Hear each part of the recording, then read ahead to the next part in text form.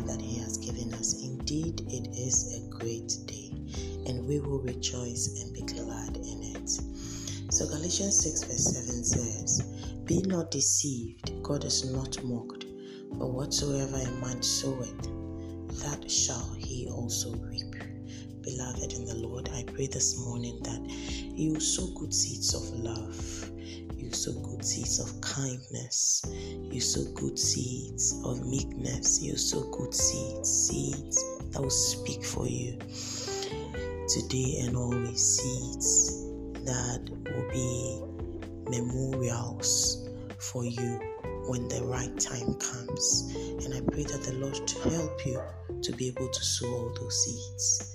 You are blessed. The weekend be blessed. The weekend birth good tidings for you. And may you hear some good news this weekend. Stay blessed always. And always remember that Jesus truly loves you.